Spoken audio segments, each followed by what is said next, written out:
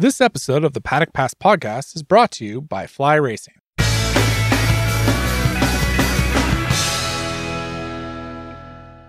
Welcome to the Paddock Pass podcast presented by Renthal Street Clip-On Handlebars, offering premium race spec clip-ons developed by some of the world's fastest riders. On today's show, we're looking back at the start of the MotoGP season, a little bit of a review of what we've seen, and then a look at some of the biggest news that we've seen over the summer break so far. Steve English, Adam Wheeler, Neil Morrison and David Emmett on today's show. And Adam, let's get straight to it. Penalties in England. What the hell's wrong with you lads? I don't know what sort of penalty we have to pay, Steve, but it's a bitterly disappointing way to finish a nice couple of weeks of hope, really. I appreciate there's people who listen to this podcast who really couldn't give a toss about football or the England team or whatever else, including some people on this call. 3 of you, in fact. So I'll keep it brief, but no, it was. I think there was just some context around the big final of a championship. I mean, for all the controversy of having 60-odd thousand people inside a stadium and all the scenes that we saw, of people trying to get in the stadium, some of the behaviour which is inexcusable, and the result of meatheads, basically morons. I can excuse some of the behaviour down to pandemic influence frustration, but for the rest of it, it's inexcusable. But, it undoubtedly was an occasion. And I think, it was very easy as an England fan, an English guy myself, to get very much wrapped up in it. My wider family, my dad passed away 2 years ago. He was a big football fan, and we'd have reveled in a day like that, just the fact that it was the first kind of big event for over 50 years for the England team. And it was, for me, it was watching it with my younger son. It was like 2 hours of tension, hell. I mean, I don't have many fingernails left. And, there was, ultimately the ending was not as satisfactory, and there's all sorts of dissection analysis going on. But I'm kind of glad it's over, really. I can start looking towards Queen's Park Rangers and the inevitable lows that will come with supporting my usual team. Yeah, I was going to say, at least you've got a good season to look forward to with QPR, and then I remembered it's QPR. So for you, Neil, obviously, as a Northern Irishman that's pretty much half Scottish as well, after going to uni in Glasgow, what gave you more pleasure, the 12th of July or seeing England beaten? Yeah, I have to say that I've given Adam some stick about England on previous podcasts during the Euros, and as a Northern Irishman, you are slightly conditioned to bask in England's defeats, but I definitely felt quite conflicted whenever they lost the penalty shootout, and it was quite a weird sensation because obviously I was hoping that Italy would win, but just seeing it decided in such a cruel manner was actually quite difficult to watch. Also, the fact that the guys that missed the penalties just all seemed like not only impressive at what they do, but also kind of impressive young men. I thought that it was quite sad. I wasn't really expecting to feel a bit of a kick in the gut as I did feel. So rather than basking in sort of the happiness of an England defeat, I was actually a bit worn down by the drama of it all. So my sympathies with you, Adam. I love you again, Neil. I mean, I have precisely zero interest in football, and where I was asking some of the most banal questions imaginable in the group chat. But even I could see like this seemed to be like a group of impressive young men. It's always sort of impressive when and it reminds me that there are similar people in the paddock. If you think about, Joan Mir or Miguel Oliveira, they're very impressive young men. They're very serious and intelligent young men. And these seemed, for a group of footballers, to be very serious, very impressive, and very, committed both professionally and in their personal lives and politically. And I think that's something to be. I mean, you may or may not agree with their politics, but they were certainly they bore their beliefs out with integrity and authenticity, and I think that was definitely admirable. And I felt, like I say, no interest at all in football, no interest at all in the England football team, but I still felt vaguely disappointed for them that they didn't win. I mean, sport is nothing if it's not drama, tribalism, and passion. And I think, you don't have to go go to the extent of football. I think if you look at MotoGP, we see evident signs of that from the fan groups, for riders, brands, whatever else. I mean, Valentino, what's MotoGP going to look like when Valentino Rossi inevitably stops, which could be sooner than we all think. Is the hue of MotoGP going to change from yellow to a kind of Marquez red? It's really hard to know what will happen and to see where people's passions and allegiances will drift. But, speaking from experience, I was very much wrapped up in the whole England team kind of surge of prominence and performance. But, as a kid, going to see like Carl Fogarty racing around Brands Hatch, there was that same tribalism and passion there for what he was achieving in Superbike at the time and really driving that series on in terms of popularity in the UK. The same thing, I can even go back to I think it was 1989 or something like that, the British Grand Prix at Donington Park, and seeing Nell Mackenzie managed to lead for a lap and a half. And I can still remember now very vividly how the crowd kind of, rose to their feet and went bananas just to see like a British, a guy, at the front of like a 500cc Grand Prix. I mean, it was a fantastically sunny day, super hot. It felt like the most amazing place in the world to be at that moment. So, the sporting moments like that is really what you live for. I mean, if you're into it, that's what gets you going. Yeah, because I'm going to Aston obviously next week, and over the course of my time in World Superbikes, I've seen a big change, and it's because the Dutch have Mikey van der Mark to support, and they want to have a local rider. I remember the first time I went to Aston for the Superbike race was in 2013, and van der Mark was in the Supersport class at that stage. It was a very small event. And then suddenly, once he was on a superbike and I was going there from 16 onwards, it was a massive crowd and it was big traffic to get into it. It was much more like the GP.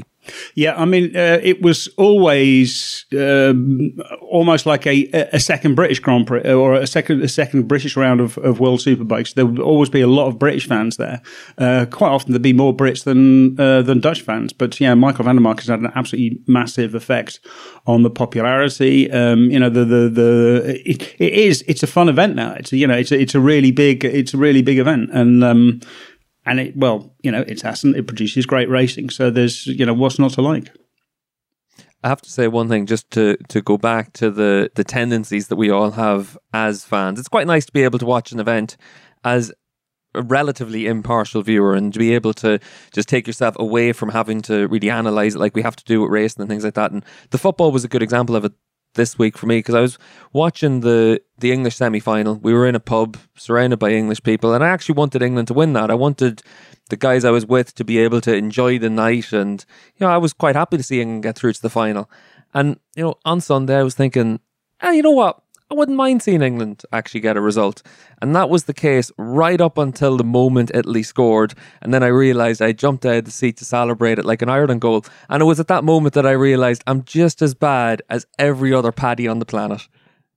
Well, Steve, for me, it was actually the semi-final was the nervier game because, one, it was on my birthday. So I have to apologise to my wife for, trawling her around a restaurant to find a screen to watch the game.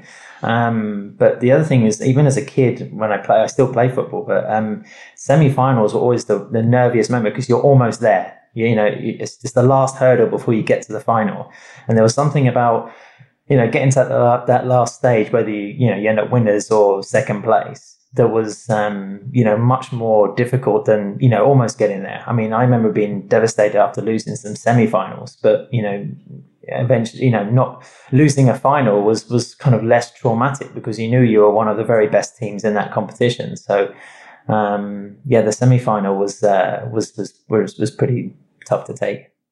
Yeah, I have to say, from my perspective, one of the big reasons that I actually really wanted Italy to do well was actually just because of all that you talked about outside the stadium, Ad. And I was looking at it and I was just thinking, fans like that don't deserve to have success. And it's the same as whenever they're you see... not fans, Steve, are they? Well, that's the thing, and it's one of those things that we see at races as well, where fans boo riders on the podium. You're there to see something special.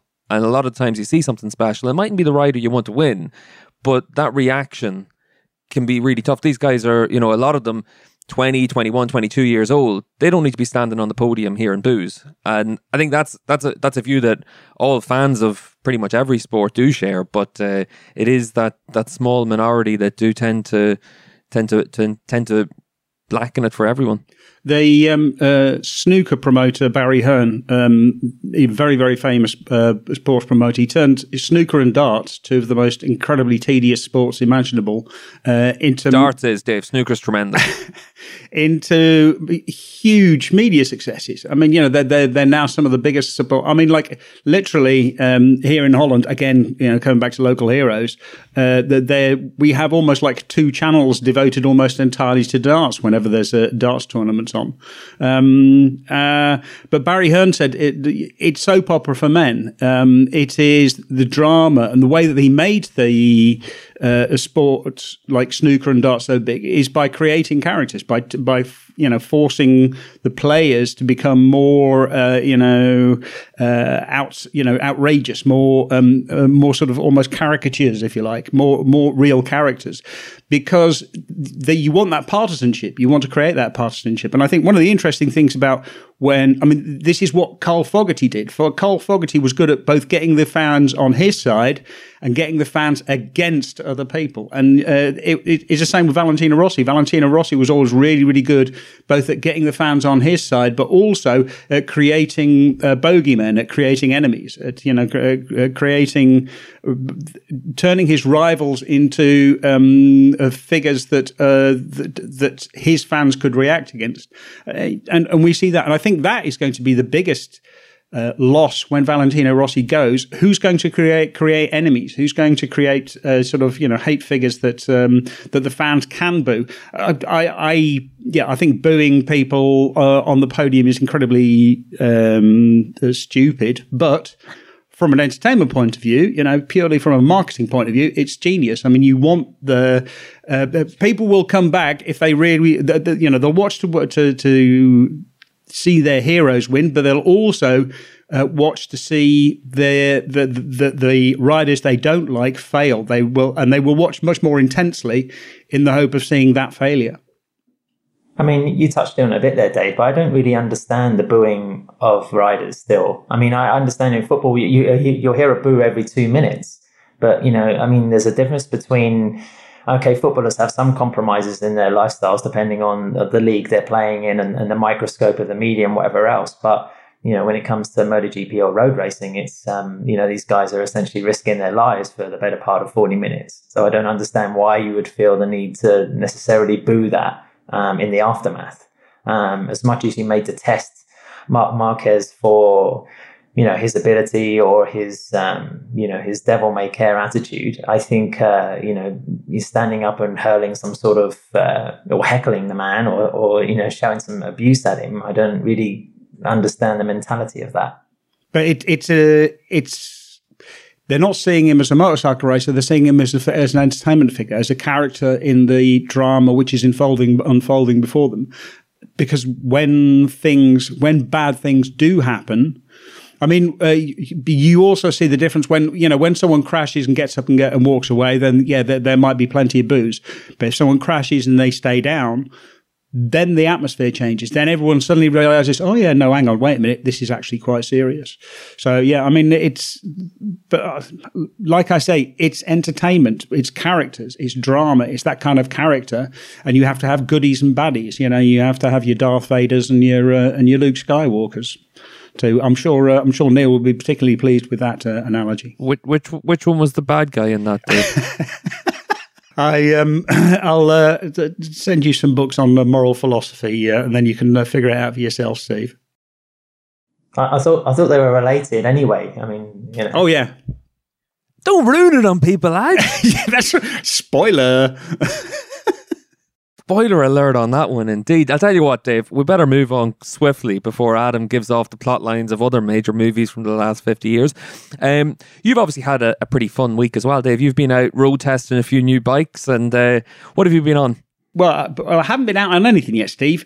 I hope to be going out because it's raining. I have to wait. There's no point in test riding anything if it's wet. I have a test ride on a Triumph Tiger 900 lined up and on a KTM 1290 Adventure. What I'm trying to do is not buy another BMW GS. The thing about the GS is, the riding position. It has it's just a really comfortable bike. I want to know whether the Tiger's going to be comfortable enough, whether it can, carry me and my wife wherever we need to go. Same with the KTM. But I have to make sure, it's about so many things. It's about, the power delivery, comfort, luggage capacity, because it's my only vehicle. It is literally the only vehicle I'll own apart from a bicycle. It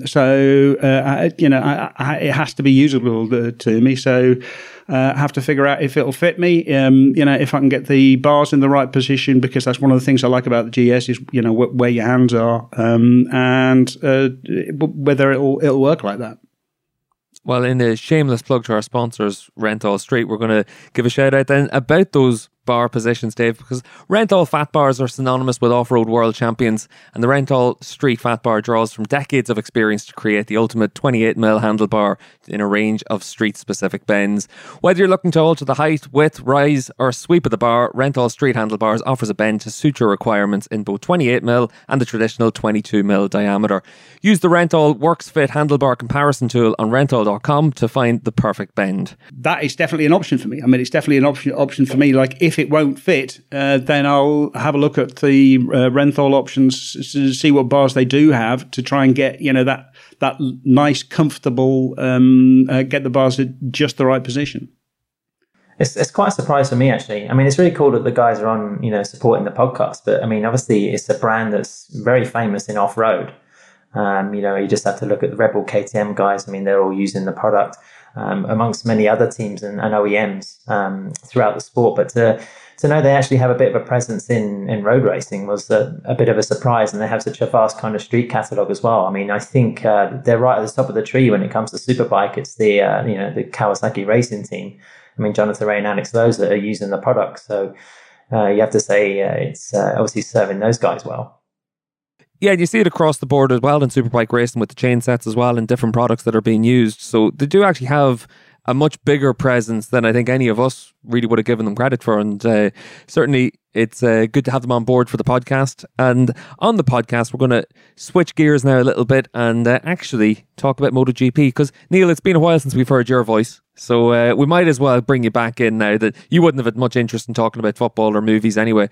But for the MotoGP news that we've got at the moment, probably one of the biggest news stories that we had since the start of the summer break was that we've got confirmation of calendar changes. So we're going to have another round in Portimao, and that's in place of the Australian round, obviously in the flyaways at the end of the season. And it's going to be interesting to see whether or not we have more changes to the calendar. Obviously, it's very much COVID dependent, but as it stands right now, Portimao in for a second round. I don't think anyone's going to complain with that one. Yeah, exactly. Portimao in the end of the year, as we saw last year, is a pretty agreeable place to go to. Not a bad spot is the Algarve, and not really a surprise. I think everyone knew in the paddock without having confirmation that Australia wasn't going to go ahead this year. Just there, it's so difficult to get in and out of the country with quarantining rules and things like that. Obviously, one of the strictest places in the world, I think, for their quarantine setup. So no one realistically thought that it was going to be feasible for us to get in and out of there within 7 or 8 days, as they kind of need to do whenever we're doing that final stage of the season.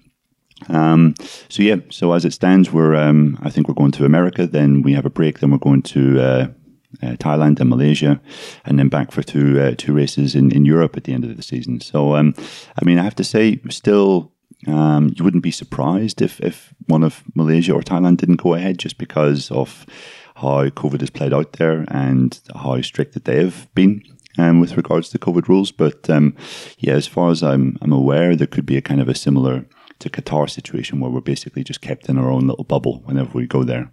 We're not allowed to leave our hotels, and we're ferried back and forth to the track on a kind of specially provided bus. So, Qatar showed that worked quite well. It was quite effective. So maybe we'll have a similar situation for Malaysia and Thailand. So, changes of the calendar, it does seem that Dorna are trying everything that they can to make sure that we have 19, 20 races this year. So, I mean, as long as we meet that target, I think it doesn't really matter. Well, it does matter, obviously, but if we reach that target, then I think that's the most important thing. One of the things I was quite surprised about is the fact that Thailand and Sepang are back to back. I know there'd been talk about it before, but there were worries that about the logistics of it, about actually getting the trucks, all of the equipment from Buriram down to Sepang. It was not as easy, even though it's sort of just in terms of distance, it's doable because you've got to pack everything up on Sunday night and then get it down to Sepang in time for sort of Tuesday, Wednesday. In terms of distance, it's doable, but just the logistics of it all, getting through the border, all the rest of it, that was going to be quite difficult. Yeah, it's not too bad though, because you can do a charter flight from Buriram Airport over to KL, so at least for all the equipment it should be relatively easy to do that. But it is one of those things that obviously whenever we've had it with that gap in the past, it's been there for a reason as well. I mean, everybody's getting kind of jittery now when it comes again to border controls and whatever else with the Delta variant, flaring up in Europe. I mean, I think as even the US is starting to see a spike in numbers in certain states as well. So if I take a small example, we're recording this on Tuesday, and yesterday, the Dutch MX Grand Prix, the MXGP was round 4 of the championship due to happen this coming weekend in Os. And the organisers of the race met with the local government as well as Infront Motor Racing, the Dorna Sports of motocross, to see what could happen. Because Dave, you'll know much more about this than me, but the Dutch have imposed some tighter regulations when it comes to events and spectator events certainly. There was some doubts as to whether the race could go ahead because it seemed that events over the space of 24 hours couldn't actually occur, which put a limit on things like music festivals. To cut a long story short, the race is going ahead with up to 5,000 fans, but on the provision that each of them have a seat. So I'm not too sure how the organisers are going to manage to acquire 5,000 seats. It does sound very much like a sort of box ticking exercise. But you would imagine that things like Red Bull Ring, the 2 stops we have for MotoGP in Austria, were supposed to happen without any kind of social distancing or restrictions happening there at the beginning of August. I just wonder whether that's going to change, because we've seen, with entry policies for Germany for UK nationals, that's been very much strict and imposed, at a moment's notice. So I think MotoGP is to try and use some sort of euphemism like a boat in a rocky sea at the moment. I think it has to try and dodge between the islands and try and find some calmer waters just to make sure that all those rounds can happen. Yeah, I mean, what happened in Holland was basically they relaxed the restrictions and everyone went out, and then 2 weeks later there was a massive spike in cases, somewhat predictably, and so they've reintroduced some new restrictions which are as you say, the events longer than 24 hours. So, multi-day events are no longer possible with fans, and the concerts and festivals, that sort of thing, can only happen if you're sitting down, and things have to close at midnight, that sort of thing. And I think these are the sort of restrictions we're going to see imposed, that it won't be sort of opening up and then locking down again. It'll be sort of opening up and then sort of strange restrictions. But some of these strange restrictions, like a motocross event over 2 days it's not really a 2-day event. It's not really a 2-day festival. It's 2 one-day events. But it's hard to draw up a set of consistent rules to sort of to express that. So yeah, I'm afraid that these sort of things are going to happen. But I think it's going to be more the case that it'll be hard to do things with more fans, rather than it will affect fan numbers rather than the events and the calendar itself.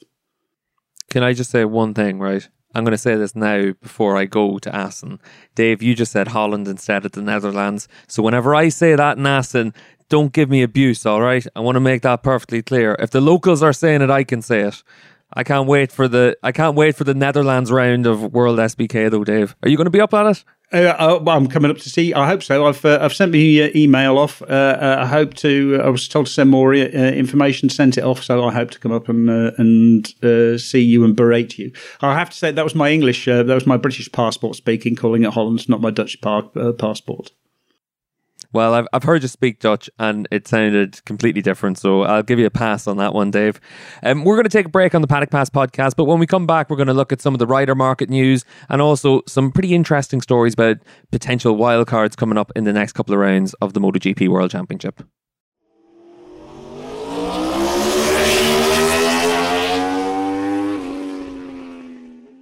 Fly Racing introduces the new FL2 glove. With molded hard knuckle protection, this race-inspired glove is equipped with palm and gauntlet sliders and touchscreen compatible fingers.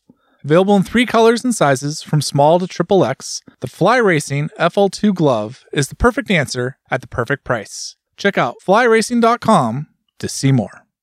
Welcome back to the Paddock Pass podcast presented by Fly Racing and Renthal Street. We're going to move on to talk about a little bit about the rider market now as well, because there's been plenty of stories this last few days just about what we're going to see on the grid next year in MotoGP. And the biggest story is Raul Fernandez. It looks like he's going to be on a KTM next season. Obviously, we've seen him have a lot of success this season in the Moto2 class on the IO bike. But David, it looks like he's going to step up to the Tech 12 bikes. They're going to keep the same lineup that we see in Moto2 this year with Remy Gardner and Raul Fernandez and just move them up onto a MotoGP bike. What's your thoughts on it? To an extent, I feel a little bit sorry for Danilo Petrucci and Iker Lecuona, but that's, it's just a very, very tough environment at the moment, and KTM just have a ridiculous number of talented riders. I think it's going to work. I think, Remy is obviously ready. He has plenty of experience in the Moto2 class, and he's also really shown a lot of maturity in his riding. He's shown that he's growing up, becoming, developing as a person, developing as a racer, understanding more what's needed. I think Fernandez too. Fernandez seems to be ready as well. He's competitive. He's clearly competitive on a Moto2 bike. It's still a big step from Moto2 to MotoGP, but I don't think it's going to overwhelm him. The most important thing, I think, for Fernandez is that he gets 2 years, that he gets a year to learn and then a year to deliver, potentially. But yeah, I can see it working. I think if I was KTM, I would have been sort of happy with it either way. Wouldn't make a great deal of difference. I would concur with that, Div. I think Raul has been really sensational this year. I mean, it's a massive, massive turnaround. This time last year, we were still looking at a very raw Moto3 rider that clearly had the speed but didn't quite have the racecraft, couldn't really manage a race that well, was unable to pick his moments and pick his times to attack in the group. And we regularly saw him at the start of last year in Moto3 being one of the fastest guys in free practice, qualifying well, but then getting marred in the group and not really being able to show his full potential in the closing stages of the race. And it's just quite remarkable. We've got a year on, and he's not only in Moto2, which was quite unexpected at the time, but he's been performing so well. He's got 6 podiums from 9 races, 3 wins, and his ride at Assen was just sensational. He made a big mistake early on and had to recover, I think, from around 9th place, and did it just so methodically. So I would say, no one has ever been this strong in a rookie season in Moto2. Halfway through the season, I don't even think Marc Marquez was had a set of results this impressive. And it does look that that Raul's going to charge and challenge Remy right the way through the season. Remy was very much off that opinion after the race at Assen, looking towards the second half of the season. And, say Raul does rack up another couple of race wins, pushes Remy until the end, then you would have to say, yeah, he could stay and maybe win the championship in Moto2, but, fast-tracking riders through the class in the past hasn't done any harm to Maverick Vinales or Joan Mir. KTM MotoGP package is very good, and let's be honest, KTM need to kind of move this conveyor belt of talent up quite quickly, because they've still got other guys that they will want to be bringing forward sometime in the near future as well. So I think it's a move that definitely makes sense.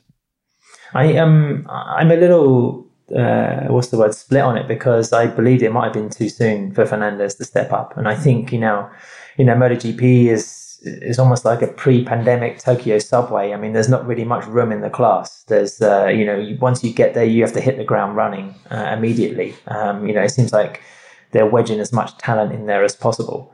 I mean, I think the days of, with full respect, a Simeon or a Carol Abraham, pretty much occupying a bike just because finished. And also the sounds from Fernandez, his management, KTM, was very much like a cautionary approach, a relaxed approach. We're not rushing anywhere. We don't need to be straight into MotoGP. The public declarations were pretty much along those lines. So the fact that it's looking even more likely that he will make the step is a little bit of a surprise. But then if you look at KTM's more global view, they're making that Tech 3 squad pretty much what they want it to be, which is the final half step jump into maybe the sort of the full factory team. And if you have their 2 Moto2 riders on MotoGP bikes next season, then it makes the whole KTM structure all the way down to something like the Austrian Talent Cup as, kind of very much fully formed. So I think it appeals from that respect. But then, of course, like we've seen with Yamaha, it opens up other questions and other doors. Who jumps into the Ayo team? How does Ayo feel ultimately about being Moto2, Moto3 World Championship potential to having to reset the process? I know Hervé Poncharal as well in Tech 3 had ambitions of, fighting for, victories and podiums like he had done previously with people like Jonas Folger, Paul Espargaro, Bradley Smith, Cal Crutchlow. Now he's, having to take a former rider, Remy Gardner, and also having a rookie, two rookies in the MotoGP class. How does the team feel about that being essentially a progressive step? So there's lots of sort of questions and complications in the move. But, like Neil says, Fernandez's potential has been proven, so why stick around? Neil raised an interesting point there about Fernandez not looking much in Moto3 and then going to Moto2 and making an absolutely devastating impact. The question it raises for me is Moto3 actually a very good class? I mean, is it any good? Does it teach riders anything? Does it produce? Is it any good at developing riders, teaching the riders the racecraft that they need in as they move up? We've seen this problem of people hanging around waiting for a tow. This has always been the case. But it seems to be getting worse and worse, and there's fewer and fewer riders who are actually. There are a group of riders who just spend all of their time riding around, looking for a tow, looking to get behind someone else to go fast, rather than actually trying to do it on their own. I think this is bad for rider development, and I think it's an interesting question as to what Moto3 is for and whether it's any good at producing and identifying talent. Because obviously Fernandez did not look fantastic in Moto3. He looked like there was potential there, but it didn't really seem to come out. And then he goes to Moto2 and, just rips it up. So it's really interesting. Again, Aaron Canet looks like a sensation in Moto3, was fighting all year long for the championship, was a real championship contender, moves up to Moto2, and he's not exactly struggling, but he's not made a huge impact. He's not made the kind of impact that Fernandez did. So it's really, really difficult, I think. Adam, Dave's raised a few interesting points there, but I think the most interesting one is that Fernandez didn't do much in Moto3. Now, you certainly thought different at the end of last season. Dave's question about does Moto3 serve a purpose, I think ultimately it does with racecraft. And then, you have to ask questions about Fernandez then, say why didn't he put himself in better positions, certainly in the crucial last 2 to 3 laps of Moto3 races to obtain the results. I think one thing that was beyond dispute was his capabilities over one lap. I'm not so sure how many pole positions he had, Neil. Maybe you can chip in here. But he was prolific with that. Yeah, he was. I can't remember off the top of my head, Adam. But yeah, he was, I think, top 6 in qualifying all year, mainly on the front row. So you could say, in terms of an apprenticeship, 6 there. Thanks for the gesture over the video, Steve. 6 pole positions in Moto3. So, one thing, sorry to change subject in my mind, but it's what Dave brought up earlier was, 2 riders in to MotoGP means 2 riders out. So Danilo Petrucci, one narrative around this guy is, did he really have a fair crack at the whip, on the KTM? And Niki Lecuona, you could say, for a rider that only had 2 podium positions and was very much fortunate to seize an opportunity to jump into MotoGP. I think he has a handful of top 10 finishes. He, would now be looking to go back to Moto2. And I think there is quite a strong heritage of riders who have gone out of MotoGP, gone back to Moto2, and have, had a decent rate of success. I mean, I'm thinking of people like Tony Elias, Tom Luthi, I think, went back to be a Grand Prix winner. Sam Lowes, of course. There are various riders. Hafiz Syahrin is probably the most recent example of a rider that went from MotoGP to Moto2 and is still looking for something. But, I do wonder what will happen to these 2 guys, because they are still prominent members of the grid at the moment. So, yeah. Yeah, but for someone like Petrucci, it's going to be interesting to see what happens for him, because he said previously he doesn't want to go back to the Superbike paddock. Apparently now he's got 2 offers on the table, and I'd be surprised if one of them isn't from manufacturer like Honda. Maybe even Ducati as well. Ducati are quite interested in making changes. They were going hard after Toprak, so he could have some good offers on the table to go to Superbikes. But obviously for any rider, they don't really want to make a step back from MotoGP, but for some they're not going to have much choice. Lecuona is another one that, obviously enough, he hasn't had the results in MotoGP, but he went in far too early, far too young. It was just set of circumstances that worked out that way for him, and now he'll probably move back to Moto2, and then you just have to wait and see what he can do. I think just before I speak about Lecuona and Petrucci, one other thing about Fernandez that I think will work in his favour is that Aki Ayo has always said that he's a real worker. Like his attitude away from the track is absolutely spot on. He said that there were times during last year, 2020, that he actually had to tell Fernandez to relax a little bit with his training. He was doing too much. He was overtraining in certain respects. And we know that, KTM really love that sort of thing. A guy that just really grifts and puts the kind of hard yards in when he's training away from the track. So I think that's maybe something as well that might work in Raul's favour. But just looking at Petrucci, I mean, it's interesting that you said about the Superbike offer, Steve.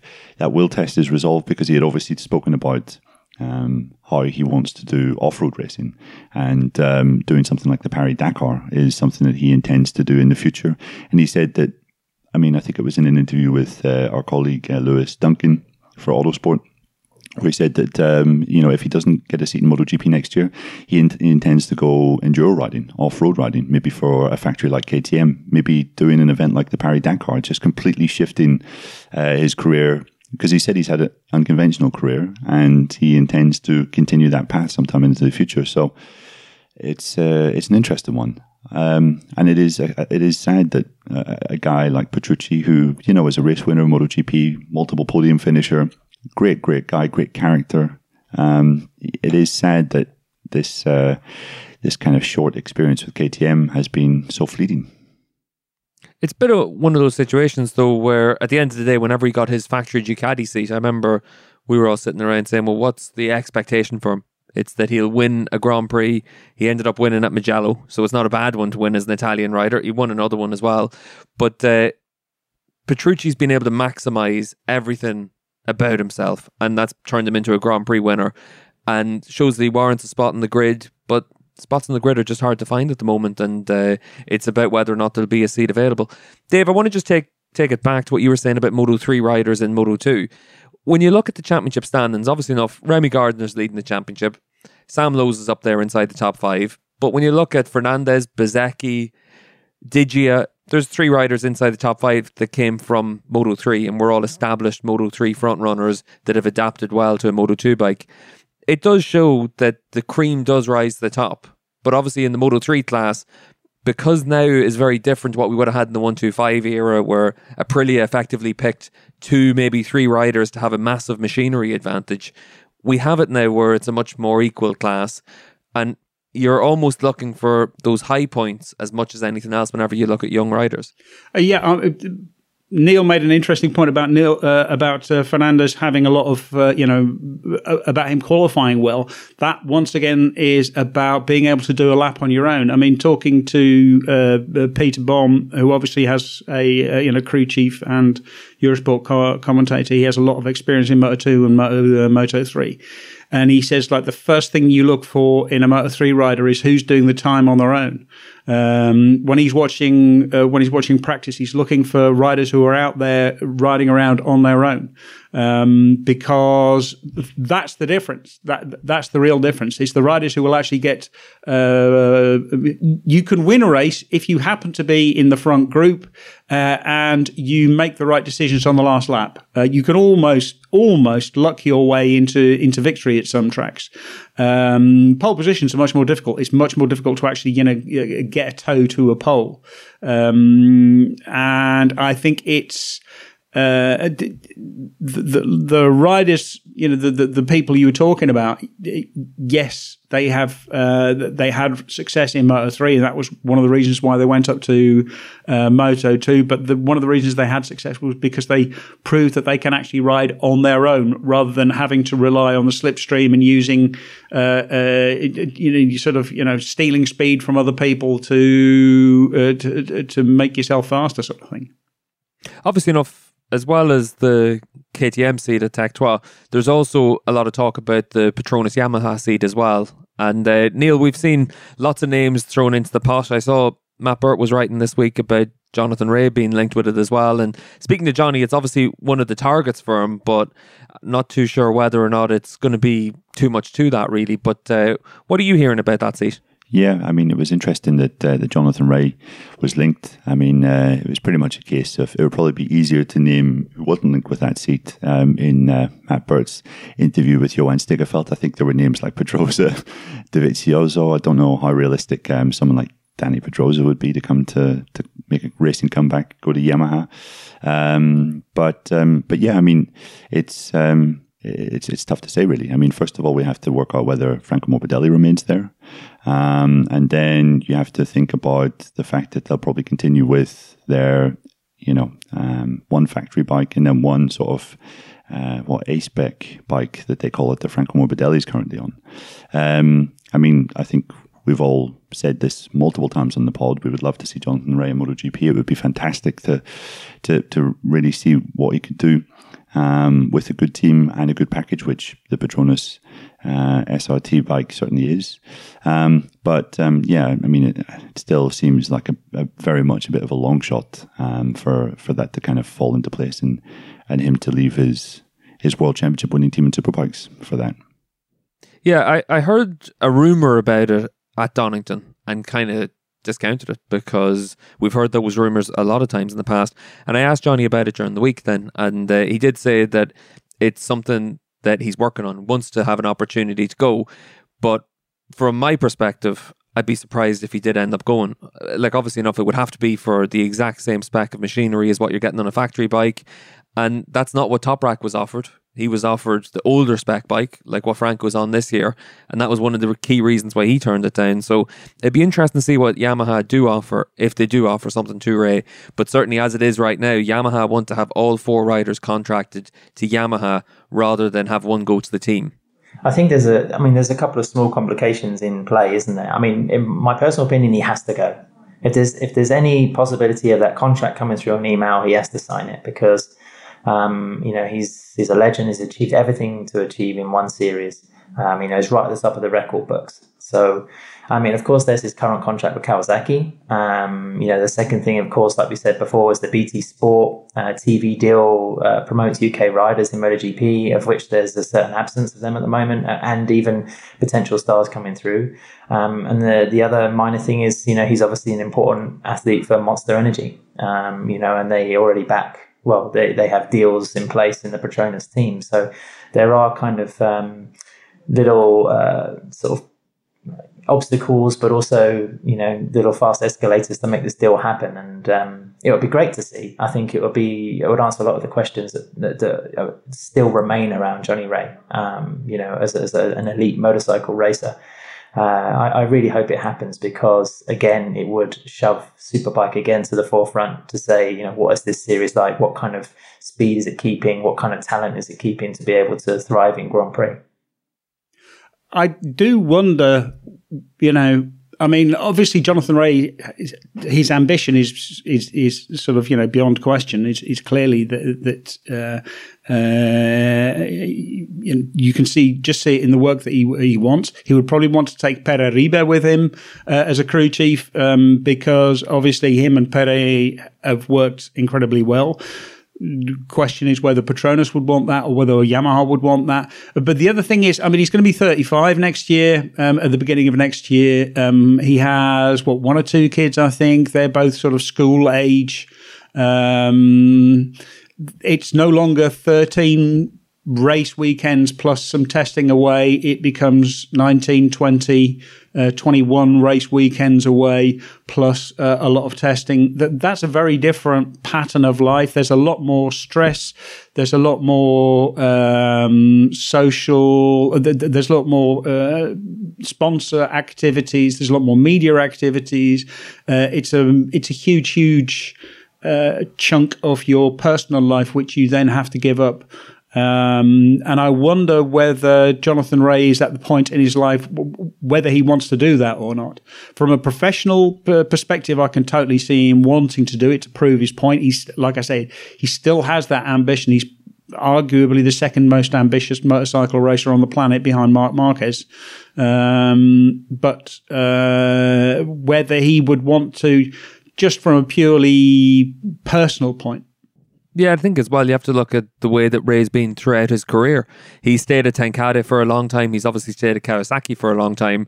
So change isn't something that he usually looks to make. And I think as well as that, if he's going, it would have to be for a decent length contract too. Because otherwise, why would Pere Ribe leave? Ribe's on 6 figures to be a crew chief in Kawasaki. He's on a Kawasaki Japan contract. So why would he look to leave as well if it was only for a year? So there's a lot of factors that are going to go into it. Yeah, but I doubt, Petronas are really going to shift their team framework too much. I mean, if they wouldn't do it for Valentino Rossi, then I can't see why they would do it for Jonathan Rea.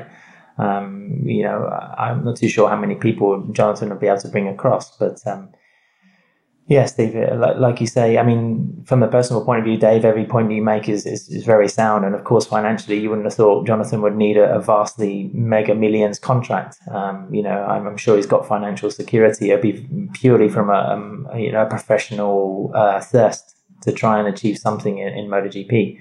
But in terms of other options for the seat, what else do you do? I mean, do Petronas revert to being the young supplier team that they originally were filling when Quartararo was hired? I mean, did they take another risk on a Moto2 rider?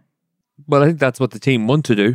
Now, whether Rea would be seen as a different kettle of fish compared to someone like Rossi would be quite interesting, because obviously you bring Rea in, there would be a lot of buzz about what's going to happen. And you've also got the chance of maybe surprising some people with some good results. A superbike rider coming across to GP and being able to have any sort of success would be a massive story. That would be good for Aslan. And then if you're able to have it where there's a young rider coming through, a Bezecchi or whoever you're looking to take up from Moto2, it could be an interesting one. Yeah, the other thing is that like you say, having a big name on one bike, whoever it is, does mean that you can bring another that you bring your second rider along and shelter him a little bit from, or shelter them a little bit from, from too much pressure, from too much publicity.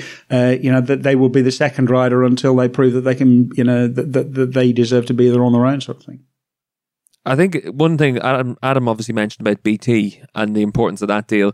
We've seen a lot of rumours about the financial stability of the Petronas team as well. And one of the big things about that team is last year they had to spend so much money on Franco's bonuses because that was a team contract that has apparently put them under a bit of stress. And that's where a lot of the BT rumours come from. And if your option is between having Jonathan Rea on the bike and having Jake Dixon on the bike, because Dixon's the name that's constantly being linked to it, I think that it's a no-brainer to go with Rea, because Neil, you've obviously paid a lot of attention to Moto2 all the way through this season, and Dixon, with his injuries, with different things, hasn't been able to perform, and it'd be massive jump onto a MotoGP bike. Obviously, if you were looking for a British rider to come from Moto2, you'd be looking at someone like Sam Lowes, but Lowes is winning races through this season. He's been at the front all the way through. He seems very happy at Mark VDS.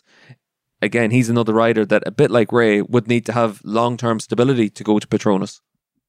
Yeah, you look at the standings. Jake Dixon, I think, is 21st at the moment. It's been a tough season. He showed fantastic speed at the first race. He finished 7th there after such a long injury layoff, like a really serious career-threatening injury, we have to say. So that was quite remarkable that he was so quick in pre-season and that he started the season so well, but it just hasn't quite come together. Obviously, we could tell there was maybe a bit of unrest in that team. They switched the crew chiefs. Look, I still think Jake Dixon has a good future in Moto2 ahead, but with regards to if he's done enough to earn a MotoGP seat at the moment, then yeah, I think the point you make about Ray is a good one. You know, you would definitely think that Ray would probably have more, just because of his experience and what he's achieved in his career so far, you know, would have more in hand over Jake. That's not to say that, you know, Jake can't make it up sometime in the future to MotoGP, but yeah, at the moment, big step. Basically, you know, the case of Raul Fernandez is one where, you know, if opportunity comes along, do you take it? You know, if a contract or a chance is there to step into the Premier class, you know, you'd have to be pretty bold to turn that down because of the way the rider market moves around. Dixon could shine and be fighting for the World Championship in 2022, but then there's no kind of opening for him in the next 2 to 3 years. That's, you know, what he wants to do in MotoGP. So that's something. I mean, I know Fernandez, and like you said, Neil, 21st in the championship. There's absolutely no, you know, basis for comparison there. I mean, for me, his name shouldn't be in contention for a MotoGP seat. But it's kind of weird at the moment in, you know, kind of the landscape of MotoGP, how riders are either entering the class as rookies or they're like beginners on that kind of machinery, or we're talking about sort of wily old dogs like Andrea Dovizioso, who vanishes for a holiday and, you know, fancies some dirt racing. And, you know, people like Danny Pedrosa, Cal Crutchlow, other names, you know, set to make wildcard appearances. It's very much kind of one extreme to the other. Yeah, it does look like we're going to see Pedrosa potentially on the KTM bike in the next few rounds. Crutchlow looks like he could be replacing Franco Morbidelli. I know that was something that was the big rumour around the Donington paddock last weekend. And then even GP1 today saying that Dovy's going to have another couple of days testing and then potentially on the bike at the Misano round. So it is interesting to see that these manufacturers, obviously, they want to have the experienced test riders, but they also want to have them get out there, get some racing experience. For someone like Dovey, absolutely crucial for him to be able to get a race under his belt after a year on the sidelines. Well, even with Pedrosa, Steve, I mean, it's something that's been rumoured, for the last 2 seasons, there's been some kind of mid-season talk of what race Danny Pedrosa is going to come back and do. You know, apparently, you know, there was a chance for him to filter back into the Red Bull KTM team and race again in MotoGP, which he declined. So, you know, as we know, Danny Pedrosa well, he's not really one for the frivolities of MotoGP and all the fuss that sort of centres around that 25 laps on a Sunday. You know, you would imagine if he does make a race appearance for the rest of this year, then it has to be with some kind of development priority for the RC16 for the next season. I personally wouldn't find it super exciting to see, you know, where he would come back, or, you know, I'm sure the prospect of you know, talking to us fills Danny with dread, and by the same token, I can't say I know Dave knows 1 or 2 people that would be absolutely over the moon with Danny Pedrosa's return, but it's, you know, of course it'd be interesting to see him on the grid, but, you know, it's not something I would wait with bated breath for. Same for Dovizioso. In fact, you know, Crutchlow's, maybe it's a partisan thing, but the Crutchlow return on the Yamaha would be quite fascinating, really, just to see how in tune with that motorcycle he is and what he's contributing, because we haven't heard too much since Qatar. Yeah, I think that would be a fun thing to see, certainly Crutchlow back. Although anyone that is potentially replacing Franco Morbidelli in the Austria races is looking at a pretty tough task and a pretty tough deal to show anything, because they're going to be on a 2-year-old bike at the fastest track on the calendar. That is no easy task whatsoever. And just a thing about the Pedrosa thing, I mean, I find it quite confusing that he's repeatedly linked, and even like Pit Bauer is saying repeatedly to journalists and to the press, like, the opportunity is there. If he wants to take it, he can do a wild card wherever he wants to do it. I was speaking to someone involved with KTM before the summer break started, and they were talking about Pedrosa and how in any test he's been doing recently, he's been 3 seconds off the pace, and how they almost felt that his maybe influence over testing and input on the bike was waning somewhat.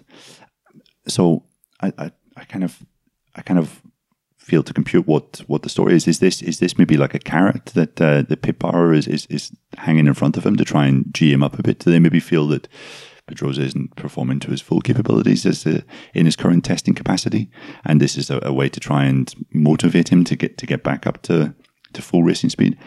I find it quite strange, because the longer it goes on, Pedrosa coming back as a wild card when he first signed for KTM made sense, but the longer he's been away, it seems to me the less likely he is to be competitive. It's a strange one.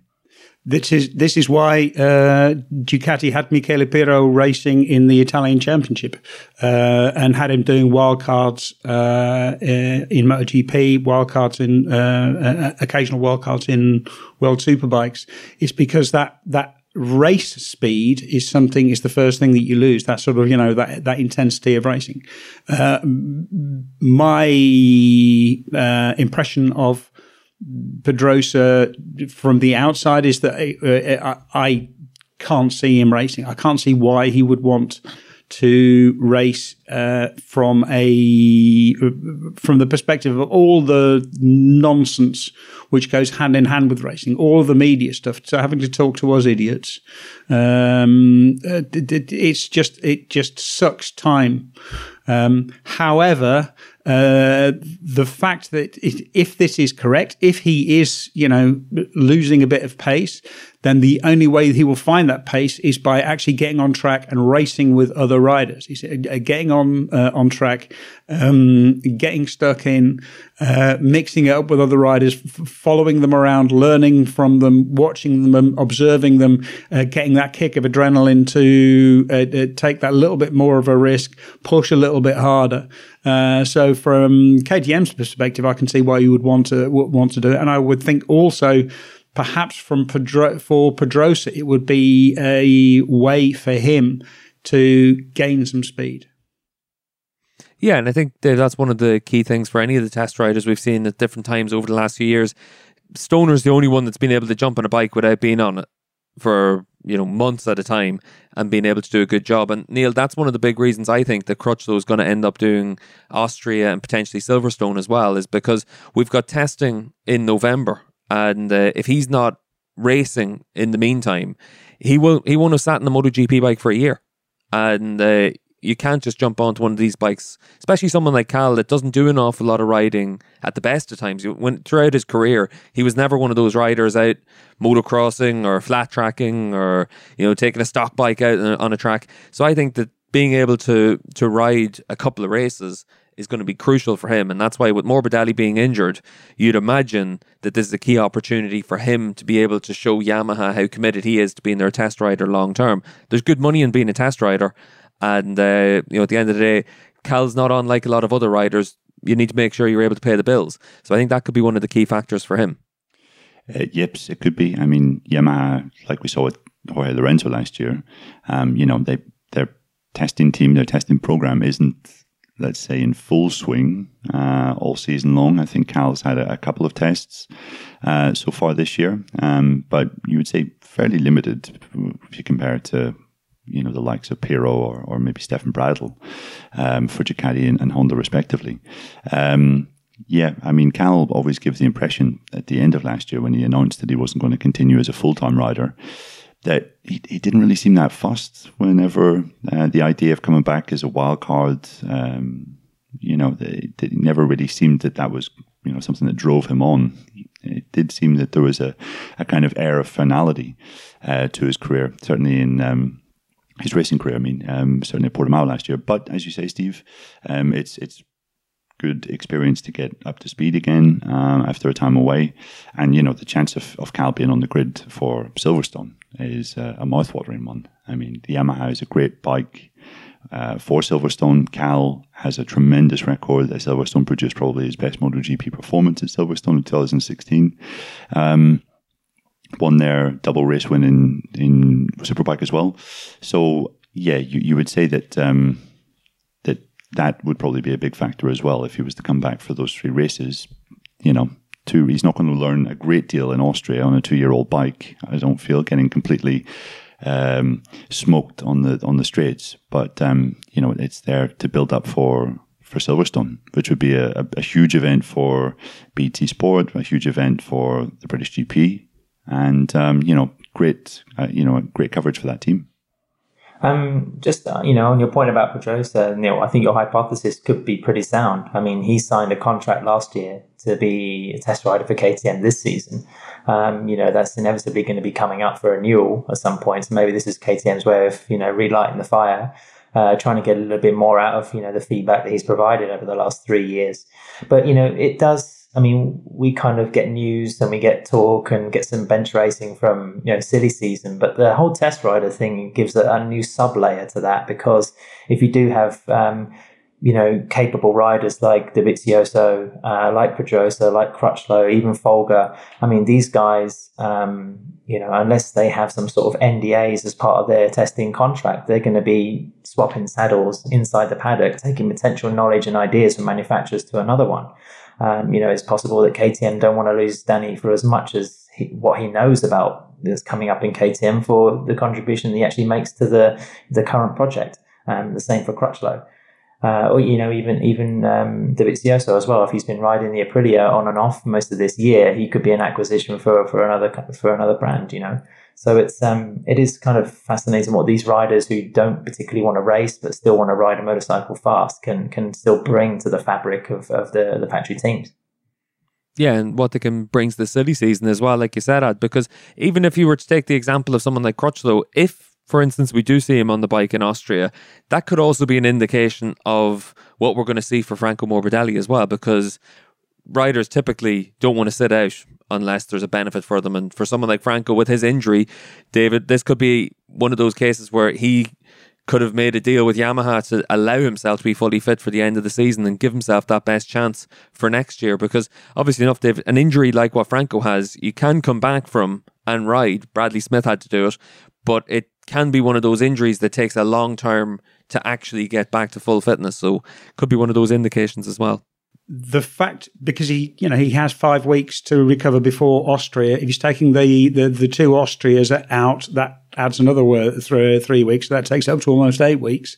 If he misses Silverstone, then that would be, again, that would add another couple of weeks. And I think that is the clearest indication that he has actually signed for Yamaha, or at least his mentality is to be prepared to be a full factory Yamaha rider in a factory team next year, rather than, seeing if he can get a top 5 or a top 6 at the Red Bull Ring or at Silverstone. It seems to me that he really is looking to the future being 2022. And I don't think he would be investing this much if he thought it was only going to be for another year with Petronas. Obviously enough, we're going to be back on the Paddock Pass podcast next week, and that'll be just before I head off to Assen for the next round of World SBK. But Neil, what's your plan in the meantime? My plan is to stay COVID-free, Steve, surprisingly enough, which is proving to be a more difficult exercise in Barcelona than I first imagined when I came back from the Netherlands. I think I know 4 or 5 people that currently have COVID. They introduced a new set of restrictions yesterday, which are not too crazy like they were before. Things are closing up here again just after midnight. But there is talk that the curfew could return. I think certain communities in Spain have actually requested a return of curfew, places like Valencia, and I think the Balearic Islands as well. So you never know whether that could make a reappearance sometime soon. But yeah, other than that, Steve, just some relaxing. I mean, I must say I'm really enjoying this time off. Just chilling out. Nothing really that exciting. But yeah, something that's needed chill out time. Setting good high bars there, Neil, for the summer break. Adam, what about you? We've got MXGP events, obviously in Holland and the Czech Republic, but the next travel for me will be Belgium in the first weekend of August in Lommel. That's, of course, if the event there survives the latest rounds of, like Neil said, COVID restrictions. Otherwise, a bit of a holiday, actually, Steve. The break in the MotoGP calendar, is quite free. MXGP is still one-day formats, so we'll be at the beach next week with the family. That's the plan. Dave, what about yourself? Riding bicycles if it doesn't rain, and riding motorbikes if it doesn't rain. And if it does rain, then probably sitting indoors writing about buying motorbikes. Probably sitting indoors watching bicycles as well, Dave. We got a couple of good days of the tour coming up as well. This is when it's all going to be done and dusted, really. We got a couple of Cat 2s in the one today. Tomorrow's got, the day the podcast comes out, 2 Cat 1s and a non-classified climb as well to finish. So I know what I'm doing the next few days. And that should take me all the way up until Paris on Sunday. And then after that, I'll have to start thinking in terms of getting ready for heading over to see you, Dave. Going to be nice to catch up again. It will be nice to actually sort of see what you look like as a human being. No, that's not going to be nice. But in the meantime, for all of our supporters on the Paddock Pass podcast, we want to say a big thank you to everyone that's supporting us on Patreon. You can go to patreon.com/Paddock Pass podcast, and throughout the season, that's where we do extra shows. Obviously, during the course of the summer break, that's taken a little bit of a step back, just so that everyone's able to actually have a break. But we'll have another couple of extra shows coming up over the next few weeks. We have also got, obviously, the Paddock Pass podcast, Paddock Insiders, and on that we have the Paddock Notes show during the course of a Grand Prix weekend, where the four of us get on a Zoom call once the debriefs have finished and get everyone up to date as quickly as possible. So if you want to check out patreon.com/Paddock Pass podcast, you can support the podcast for as little as $3 a month to get that extra content. So from myself, Steve English, from Adam Wheeler, David Emmett, Neil Morrison, big thank you to everyone for listening to today's Paddock Pass podcast presented by Fly Racing and Renthal Street. And until the next time on the show, see you next time. This episode of the Paddock Pass podcast was produced by Jensen Beeler, David Emmett, Steve English, Neil Morrison, and Adam Wheeler. It was edited by Brian Burnett. Music is provided by The Libertines. All inquiries can be sent via email to team@paddockpasspodcast.com.